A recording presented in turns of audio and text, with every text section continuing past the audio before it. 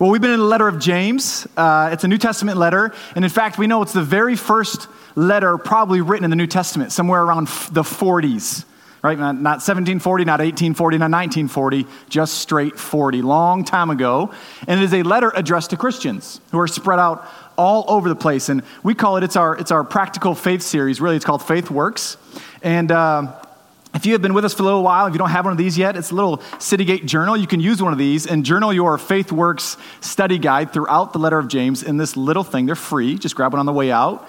And what we're encouraging you to do throughout the summer are great times for reflection, is to just journal some of the things you're learning in the Word of God as you hear it preached on Sunday and as you practically put it into practice throughout the week. So go ahead and grab one of these on your way out. You can just write down what God is telling you through your prayer life, through reading the Word. And James gives us so much practical information to live by. We can write those things down and journal our journey with God. Well, here we go. We're in James chapter 1. And my first question I want to ask is, are there any avid runners in the building this morning? Anybody willing to admit that they just love running? You don't have to raise your hands. If you do, well, I'll laugh at you. But are there any avid runners? Believe it or not, I was an avid runner at one point in my life. I did. I committed to running. I remember the day I actually challenged myself to start running because I would make fun of all my friends who ran. That's all I did. I said it was close to sin. I said that they were not walking with Jesus because they would put their body through all that stress. Why would you ever do that over and over and over again? And they finally said, well, why don't you try it? And so I said, well, that's a good comeback. So I tried it, and I ran, and it didn't go well, but I did train, okay? I started to run. I bought the shoes. The very first race that I ran was a relay race to South Haven, okay? I showed up. Now, my friends didn't instruct me on what to buy, what to wear, how to do this. I showed up in thermal long john underwear, basketball shorts, stocking hat, and a long sleeve cotton t-shirt. Don't ever run any significant steps or miles in that attire. I was soaked. It was not good, and they made fun of me the entire time. I participated in many races, though, over that course of a year. I did 2 5K races. I did a 10K race. I did a thing called the Warrior Dash. That's kind of like a race, kind of not. It's where strong people can actually get over the wall. Not me. I went around. I did a half marathon trail race. Yeah, it was in the woods. Yeah, you run through trails and you trip on roots and you fall on the ground and get dirty, that kind of stuff. But let me tell you, at the end of 1 year's time, I was done. I was done. I wanted no part of running. I started to develop pain in my, what they call IT bands, or somewhere around your knees. I don't know the science of it, but it feels like your knees are about to explode. That's basically what it feels like when your IT bands hurt. And it was that final race and that marathon trail run where I realized this is not for me. I started out well, first 7 miles, doing good, jumping over roots, running through trails, running in the woods. That's kind of fun. But my right knee started to throb, and I kept telling myself, don't walk, right? You're tough. There's thousands of people watching you. Don't walk. Well, eventually I had to walk. I couldn't take it anymore. Long story short, I did finish the race. Not how I wanted to finish, but I finished. And it was in that moment as I sort of did one of those, you ever run and walk and jog at the same time? Nobody really knows what you're doing, right? So you can't be made fun of because you walk because you're really not walking, but nobody thinks you're running. It was one of those things. And I turned the corner and I saw my family and all my friends, and my face looked like death, and I was not happy. But I remember that was the moment I thought, I'm done with this. I'm never going to run again. I did that because I had so much pain in my knee, but it could have been avoided. I didn't have the proper training regimen. I think before I ran 13 miles in the woods, I had at most run 8.5 miles on pavement in Portage. That was it. I thought, well, I can get through 8 miles. I surely can get through 13. Don't ever think that. That's the wrong way to think. I did not train properly. The training is not like a revolutionary concept, is it? We train for all sorts of stuff. Just look at what Olympians do. If you want to compete at the world's highest level, you have to train and eat and do everything in a very specific order for a specific amount of time to be able to accomplish what you need to accomplish. We train for work. We train for our hobbies. We train for fitness goals. We even train our children to obey. Our life is full of training routines. But this isn't about running this morning. I don't know if you guys get that yet. It's not really about running, it's about training. And there's one training routine that I am convinced, and I'd like to argue this morning, that we fall short on in our life as followers of Jesus Christ. and that is training for temptation. We fail to train properly for temptation. So here's the big idea this morning. Here's what I want you to walk away with. It is possible to live in a way today that helps you thrive tomorrow. Absolutely possible. To change the way you live today so you can thrive tomorrow. Our current series is called #FaithWorks. That's what we've been posting and journaling in our book. It's basically a practical guide to this thing called life. Our teacher is James. Our manual is the Word of God. And so let's open our Bibles to James chapter 1, verses 12 through 8. And I'm going to read just a few of those verses for us, and then we'll get going. You ready, Phil? Give me that one slide. Yep. Blessed is the man, this is verse 12, who remains steadfast under trial. For when he has stood the test, he will receive the crown of life, which God has promised to those who love him. Let no one say when he is tempted, I am being tempted by God. For God cannot be tempted with evil, and he himself tempts no one.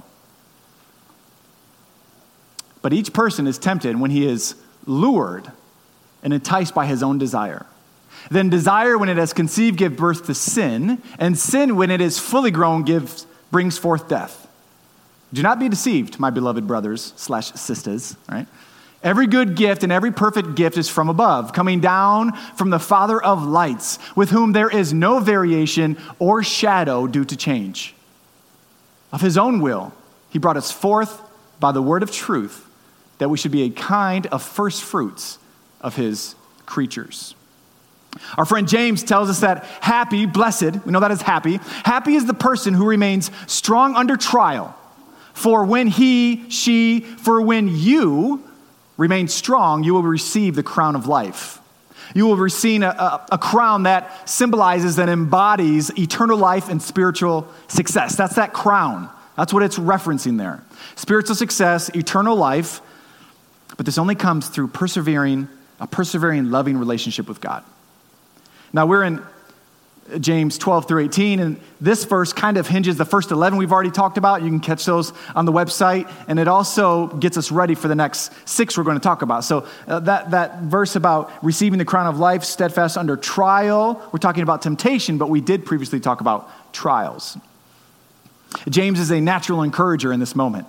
He's encouraging us to stand firm under trial, stand firm under the testing, because it is through our perseverance where we get to receive this true life, this crown of life.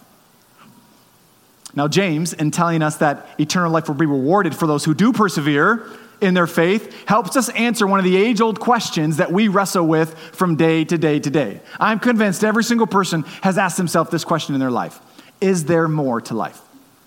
Is there something more to life than what I can see or experience today? Have you ever asked yourself this question? Anyone here lived through a bad day, and at the end of the bad day, you go, what's the point? What is the point? Isn't there more to life than this? It seems like a simple question, but it has a great impact. See, how you answer that question has a significant impact on the way you travel throughout your life. So right where you're at this morning, just consider some of your life right now. Is there more to life than the hobby I'm passionate about? Do you think there's more than the hobby you're passionate about? Do you think there is more to this life than the relationship I am in or the relationship I am pursuing? Is there more to this life than the amount of money I can earn? Is there more to this life than pursuing moments of pleasure? Is there moments of life than deciding where to travel? That's a good one for us in Michigan, right? You got 35 days left. Go somewhere. I'm begging you. Is there more to this life than what I can see, than what I can experience, than what I can touch? James says that life is about receiving the crown. James says all of life, all of your trials, all the things you've worked through, all the things you're working towards is to receive a simple crown. And we think, I don't want a crown. I like hats. I don't wear hats. I don't want a crown. The crown is a symbol of eternal life. The crown is a symbol of your spiritual success. It's like a wreath. Think of a wreath given to an athlete at the end of an event, or a medal. That's the symbol James gives us. To all those who keep their faith, who keep their belief in God, even in the middle of suffering, even in the middle of the trials that God gives you in your life, even in the middle of the temptation that we act on, God will reward spiritual success with eternal life. A life of perfect joy, a life of never-ending peace, lived in the presence of God forever with him. This new eternal life is something that Jesus taught a lot about when he was walking the earth. He called it his kingdom. He said, my kingdom is not of this world. That's what he told people when he was alive. And that probably blew their mind because they wanted a physical, real, tangible kingdom that they could see. They wanted Jesus as an earthly king to free them from the Roman oppression. They wanted Jesus to set them up and feed them and provide for them right then and there on the earth at that moment. But Jesus kept saying, my kingdom is not of this world. I come to introduce you and to bring you to a kingdom that is not of this world. The mission of Jesus is to bring people into the kingdom of God. The mission of his life is to bring you into the kingdom of God to live eternally with him. So James, the half-brother of Jesus, the author of this letter, echoes Jesus, echoes his brother. He says all of life should be focused on living in such a way that at the end of time, when your life is finished on earth, you will receive a crown that symbolizes spiritual success. That success leads to eternal life. It's a good reminder. It's a good reminder in the busyness of our week. It's a good reminder in the busyness of our year, or all the goals we set here on this earth why we are alive. The problem we have, the thing that we trip ourselves up on, is not having an eternal perspective. We all get caught up in living for the moment, making decisions because we live in the moment. Making decisions based on what will happen on this earth, never thinking about, well, what happens when my life on this earth is over? Just so you know, every religion attempts to answer that one question. Every religion on the planet that's ever been created attempts to answer what happens when you die. It's their whole reasoning for doing what they do, because they think at death, all religions think at death, they have the key, they have the answer of what's going to happen. Well, we see in the scripture that Jesus, the Son of God, God in human form, answered that question perfectly for us and gave us the path to get there. You see, whether the stresses or the successes of this life, no matter where you're at here this morning, you walked in super stressed or you walked in super successful, I don't know. We all carry a different burden walking into these doors. This life, at best, is temporary.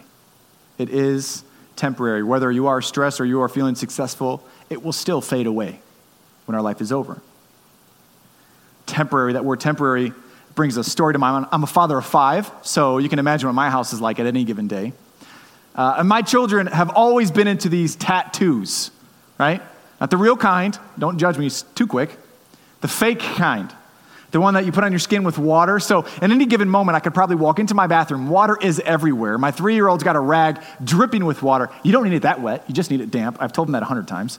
And they're putting tattoos usually all over their brother's arm, because when you're 2, you can do anything, right? Anything gets done to Luke. He's the youngest. It doesn't matter. They put him through the test.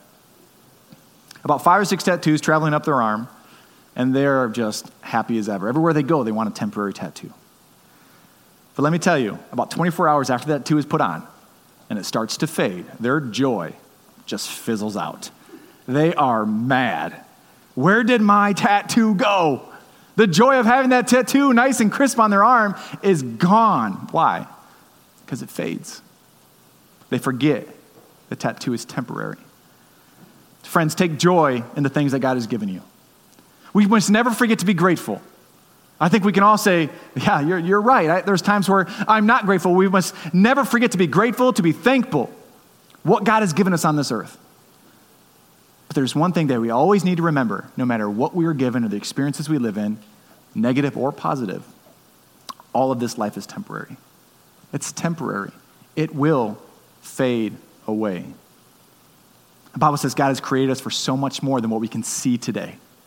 The Bible says that God has so much more for us after death. He has created us to live eternally with him forever in perfect peace and perfect unity. Think about that. With the God who created everything. With the God who created everyone. James says he is the Father of lights. There is no darkness in him. So no matter the amount of darkness you're experiencing today, there is a path where you live eternally with God forever, with the Father of lights. The Bible does the same thing. It answers the question, what happens when we die? But before we get there, James says, there are some things that we have to conquer in order to reach the final stage of success. And this is where we start to get confused, because at this church, we are very open about what the good news of Jesus is, that no one earns salvation. He did it for us, that no one can bring anything before God and earn their way into relationship with him. The Bible says that you follow Jesus, you're in a relationship with Jesus, you believe in who he is, you believe in what he did, and that is your security for your salvation, right? That's what the gospel is. We never give anybody good advice. We always give people good news. That's what we're about, good news. But so what is James doing? James is saying, no, you have to persevere. You have to do things really, really well. You're not going to end up with eternal life. You're not going to end up with the crown of eternal life. That's why this book is really focused on your faith. James says if you have faith in Jesus Christ, it should look a certain way. It should taste a certain way. It should act a certain way. People should see a certain type of person if you're following Jesus Christ. That's a big challenge for us. Verse 13, he says, let no one say when he is tempted, I am being tempted by God. For God cannot be tempted with evil, and he himself tempts no one. Verse 14, but each person is tempted when he is lured and enticed by his own desire. Verse 15, then desire, when it is conceived, gives birth to sin, and sin, when it is fully grown, brings forth death. What James tells us, unlike the trials that we talked about a few weeks ago, the testing of God, which happens, God doesn't tempt us to sin. Trials are purposeful, meant to mature and strengthen our faith. Temptations we face come from within us. It is the desire of the heart which causes us to act upon the things that tempt us. It's not God's fault we act on that temptation. It's our fault.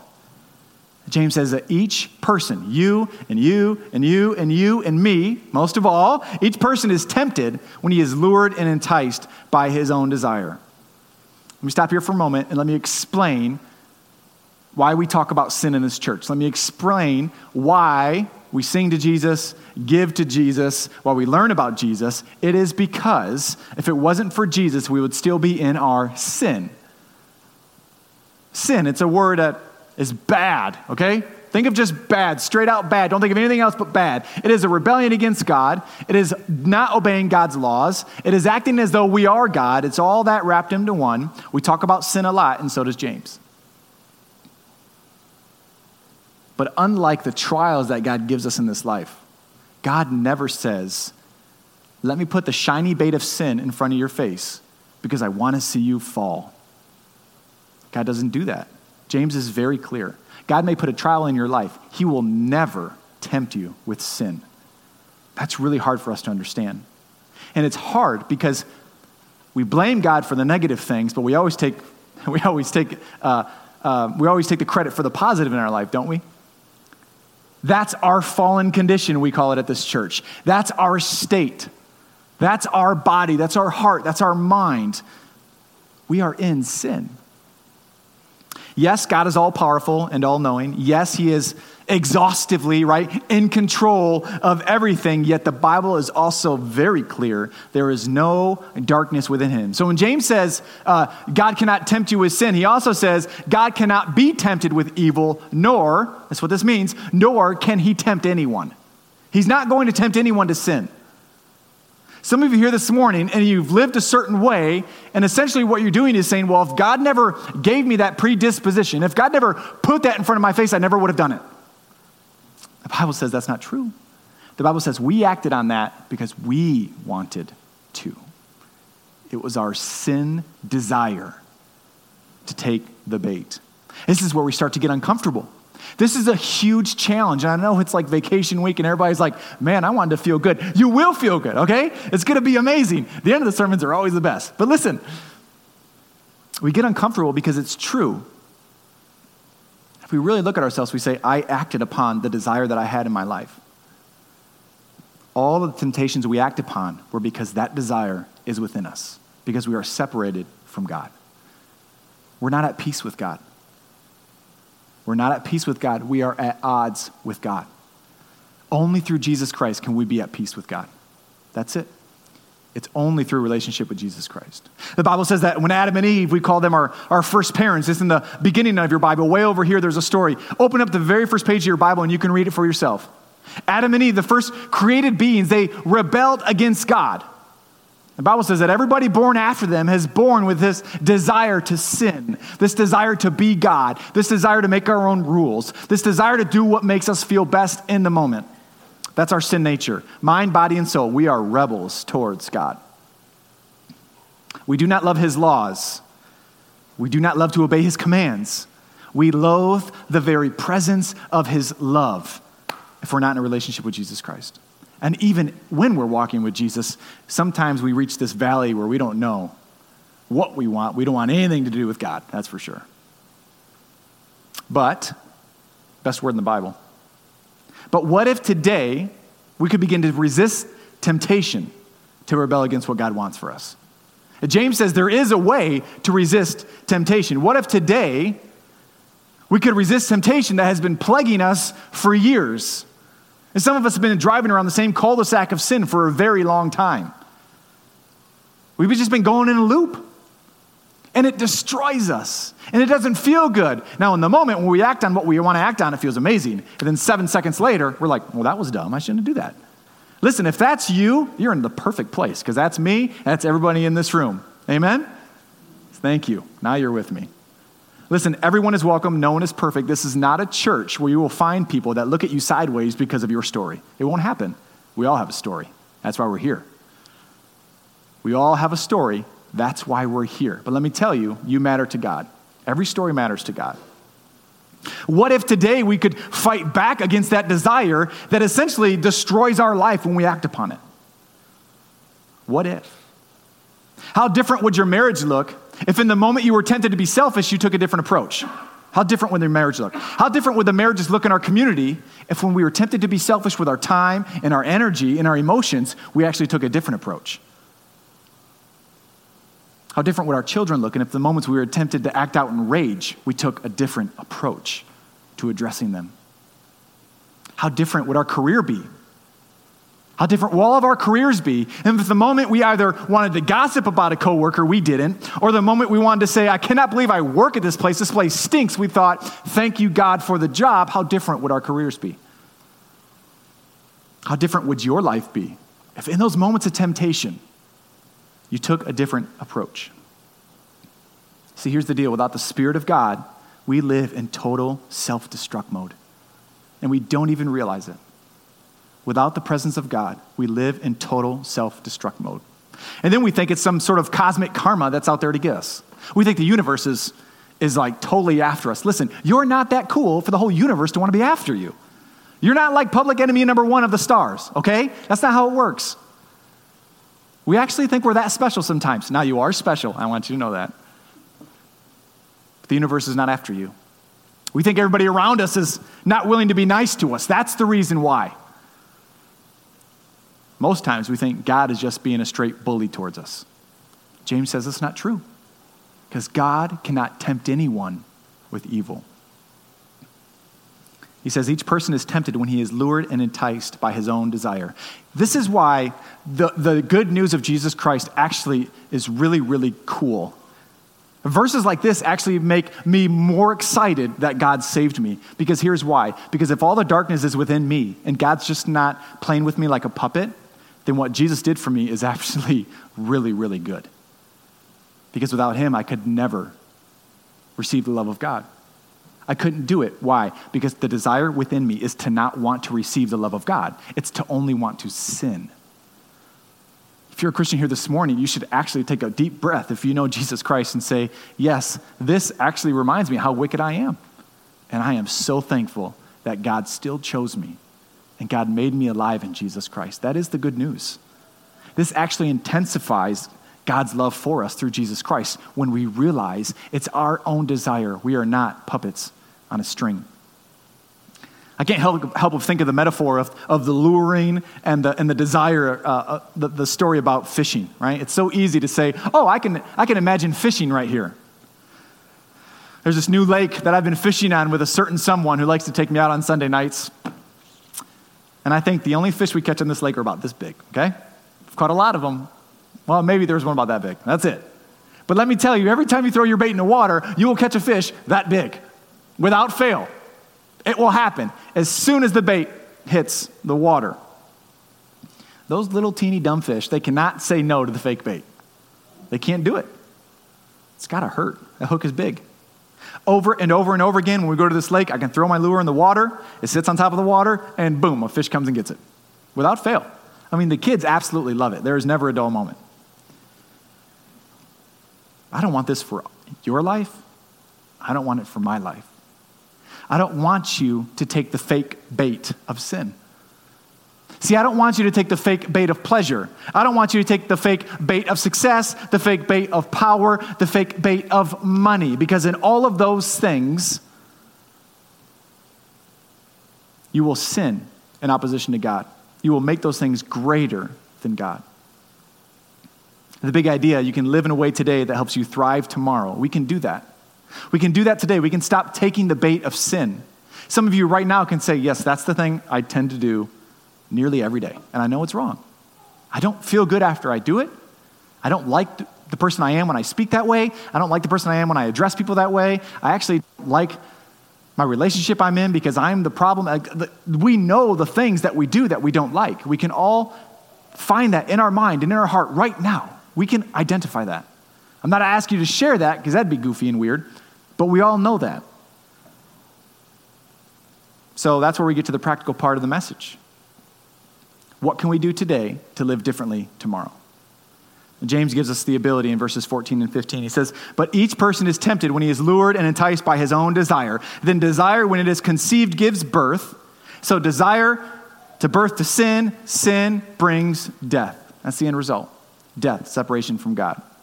So here we go. If you got your journal out, you got your phone, open it up. We're going to do some very practical application about living in a way today that helps you thrive for tomorrow. We know the problem. We know the problem is our desire. We know the solution. We know it's Jesus Christ. But what do we do in the meantime with our temptation to sin? See, if you're a Christian here this morning, we're somewhere in the middle, okay? We're in the middle of two different glorious things. Number one, we received Jesus Christ. We're cleaned, we're saved, we're forgiven by God. You need to know that. No matter what you do, past, present, or future, God says, I have separated the sins from you as far as the east is from the west. If you have placed your faith in Jesus Christ, you are no longer under God's judgment, okay? You need to know that. But we're not in heaven yet. That's the second part of your salvation, where we get to live eternally with God. There will be no more sin. There will be no more sickness. There will be no more death. There will be no more crying. All the evil that we hate today will be gone then. So what do we do now? It's in these moments. This is where we need the instruction. So this is where we're going to do like the 4 Ds of temptation, okay? This is the practical thing. Get something to write on. Number 1, we're going to talk about 4 steps of training for temptation. If I would have trained properly for my half marathon, I'd probably still be running. Thank God I didn't, okay? Because I don't want to run anymore. Here's how we train for temptation. Number 1, identify desire. You got to identify your desire. If the desire is within us, then we need to be honest with ourselves about what that desire is. Like really honest with ourselves. There is a specific desire or desires within each one of us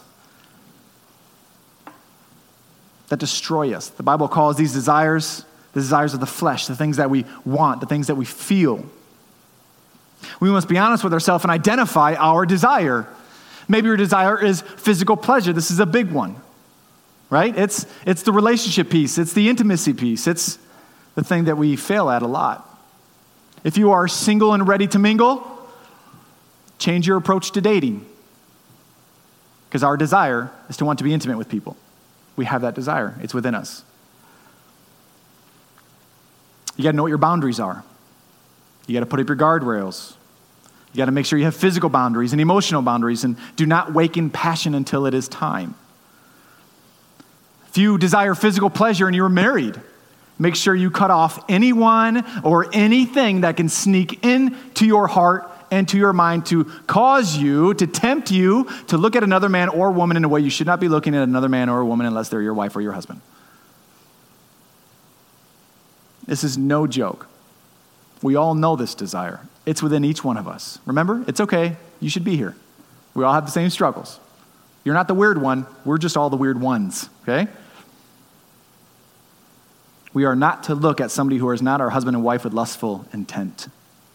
If you're here this morning and you're struggling with pornography, this is a topic we visit quite a bit, because we know it destroys marriages, it destroys relationships. If you're single, it will destroy your future relationship if you are caught up in pornography. Can I tell you from the bottom of my heart, you're still welcome here. You are not dirty. You are not messed up. God cares for you. He can heal you. We have several leaders at this church, men who are signed up for accountability software. I just want you to know, as a church, there would be no man who is in a leadership position here that we do not monitor their computer activity for at least a year. That's what we do. We want to so much. We want to cut off all the things that can come into our life and destroy us. This is a big one. This is a really, really big one, but it is a desire that is within us, but we can battle the temptation. We can do it. If you desire power, that's another big one. Just be honest with yourself. You're actually not as humble as you think you are, and everyone knows it. If you desire power, you manipulate, you'll be aggressive, you'll be really hard to work with. See, it's actually you at work that's the problem. I just told you that for the first time. You're welcome. It's probably not those other people. Whatever it is, identify your desire. What do you want most in this life? If it's not Jesus, if it's not the person of Jesus, that desire is sinful. And we all struggle with it. We all have them. Number 2, okay, identify desire. Be honest with yourself. Number 2, do not discount the deception. Do not discount the deception. When we act upon the desire, we're not real with ourselves, because we actually discounted the amount of danger it's going to do to our lives. We've cheapened it.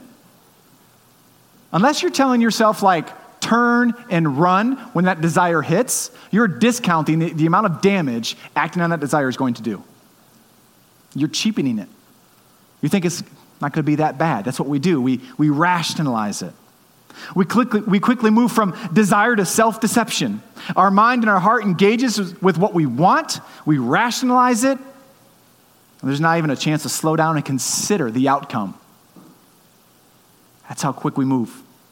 The cost of acting upon our desire is dangerous and deadly. Identify your desire. Do not discount the deception. So when you're being tempted, and we all know what that's like to be tempted, we all know in that split second when we're faced with something and we go, okay, I know I shouldn't do it, but I really want to. We know that desire is there. Number 2, just know the second thing you will do as a person who has not reached heaven yet, although you have been forgiven by God because the desire is within us, is you will discount the amount of danger that desire will do. Just know that. Be honest with yourself. You have to say, okay, I want to act on that desire, and my mind and my heart are telling me that I should, but I need to look at my wife one more time. I need to not treat my children like I want to right now. I need to manage my relationships at work better, because my desire is telling me all that stuff doesn't matter, but it does. It absolutely does. Number 3, this is where we go into design mode, okay? So we have desire. We discount the deception. We start rationalizing things. Number 3, what we must do to train for temptation is we must destroy the design. This is where we go into design mode, right? We start designing how we're actually going to fulfill that desire. We design the elaborate plan to sin and act on our desire. The moment you start constructing and building this elaborate deception, you know it's time to walk away. If you are in design mode, you just need to say, God, please save me from this right now. I'm designing a way to sin against my family member, against my wife, my spouse, my coworker, my children. I'm going to do something that's going to destroy me, and I'm designing how to do it. Would you please save me right now?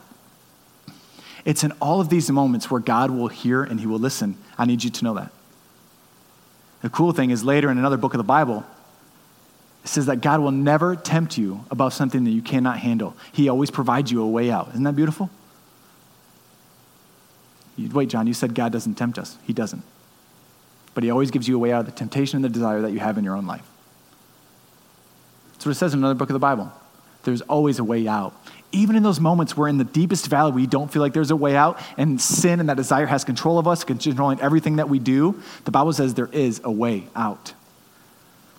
If you're in the mode of design, that's when you know, hold on a second, this is not good. Number 4, we're finishing up here. You must distance yourself from disobedience. So identify the desire, okay? Some of us right now, our marriages could be much stronger if we're just honest with the way our sin is wired inside of us. If we stop discounting how much damage it's going to do to our spouse, and if we stop constructing ways to sin against them without them knowing, your marriage is going to look different. Just going to be completely honest with you. It's hard, but it will. The 4th thing, distance yourself from disobedience. This is kind of really the start, although it's at the end. We have to distance ourselves from disobedience. James is writing to a bunch of Christians, sometimes in the 40s. They're all spread out, and he's giving them a way that they are called to live. You don't think the Christians in the 40s dealt with the same thing we deal with today? They absolutely did. People are people. We just have iPhones, right? Nothing's really changed. That's the difference. We have technology. That's the only difference in people. We've always been the same. Or an Android phone, whatever you want, okay? Sorry to take sides. We must distance ourselves from disobedience. All of us need to consider how we are interacting with disobedience on an everyday rhythm of our lives. Maybe it's in our relationships. Maybe it's when we're alone. The longer we remain in an atmosphere of disobedience, the easier it is for temptation to lure us in. Now here's the pushback. But John, I love Jesus, and I just want all of them to love Jesus. Listen, you're not Jesus, okay?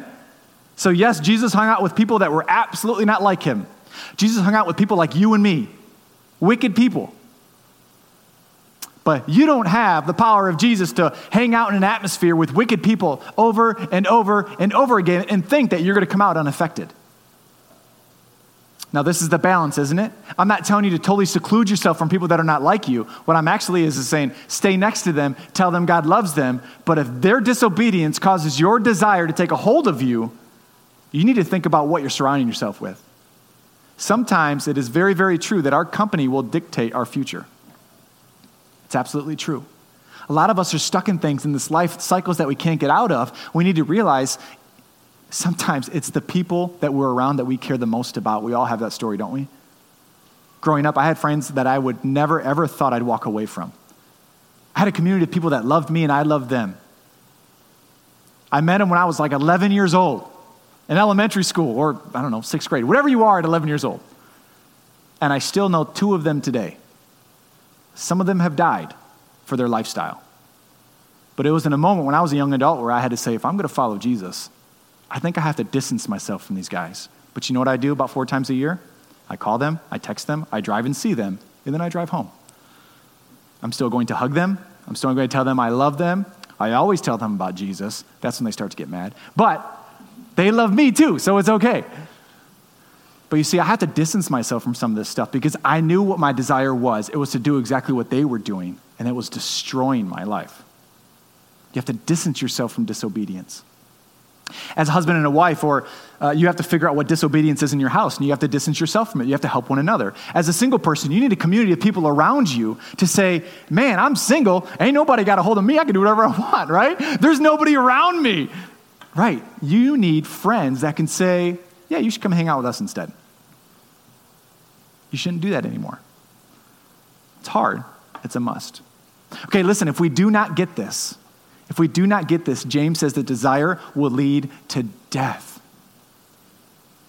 Desire will lead to death.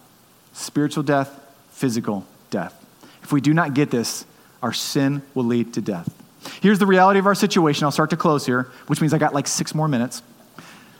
When we act upon our desire and give it a chance to live, right, where sin and desire lives, Jesus doesn't.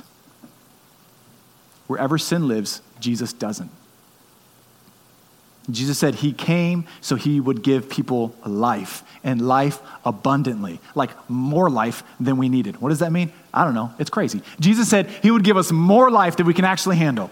Overflowing, real, joyful, peaceful life. He came to give life in large quantities, but let me tell you, where sin lives, Jesus doesn't. It's a lot to consider. Living within this world as a follower of Jesus Christ is not simple, so let me remind you, no matter the temptation you are struggling with today, it is possible to live in a way today that helps you thrive for tomorrow. This is a little different kind of message than we're used to on Sunday morning. It's very practical. The application you can take and use right now. Don't give me the credit, just give it to James and God. They're the ones who wrote it down. But James wrote a letter in this type of way to equip Christians with dealing with this kind of stuff. We have the tools, we have the spirit we need. We must train for temptation. Let me close by giving you the key, the sort of key igniter to your training, okay? The last verses are actually what should spark us to want to go into this type of training for temptation. 17 and 18, it says, every good and perfect gift is from above, coming down from the Father of lights, with whom there is no variation or shadow due to change. Verse 18, of his own will, he, that's God, brought us forth by the word of truth, that's Jesus, that we should be a kind of first fruits of his creatures. Here's the good news, that although we are filled with sinful desire, there exists a God who is perfect. That's what we first need. We need perfection. James calls him the Father of lights. And that he's just reiterating what he already said. If God cannot tempt anyone with evil, therefore there is no darkness in him. That's why we're going to call him the Father of lights. A God with no darkness. A God who will never change. And the perfect gift he brings is an act that he accomplished on his own. This is the perfect God of lights, that he sent his perfect Son to absorb all of your darkness so you can receive all of his light. That's the good news. The good news is that you're driving around the same cul-de-sac of desire and sin, God will actually take all of that. He'll take it all. That's the act of the cross. That's Jesus Christ dying on a cross. He took all of your sin. Everything that God was angry about, he poured it out on Jesus. So you could have all of his goodness, all of his light. He sent his one and only Son into the world to absorb all of the darkness so you can receive all of his light. And so today, he gives you an opportunity to respond. He gives you an opportunity to fight temptation, to live in a way today that helps you thrive tomorrow. Because listen, it's not just about our end life when we reach heaven. It's about God giving you abundant life today. Will you respond to the Father of lights? Will you give him all of your darkness? Will you respond in faith and belief that who he is and what he did is enough for you? And do you want to live in a way today that helps you thrive tomorrow? Will you take the training for temptation and not fizzle out around mile 8 like I did because I was not prepared? See, this training gets you throughout the rest of your life. And just know that there's a God alongside you who loves you and who will forgive you. But we must engage in training for temptation. I do pray, and I have prayed all week, that some of you would respond to God maybe for the first time today. That you would say, yes, that's the kind of life I want. Yes, that's the God I want to follow. Yes, that's the relationship I absolutely need. Because I've never met anyone that is perfect and willing to die on my behalf so I could actually fight the temptation that I face every single day. It's not good advice. It's good news.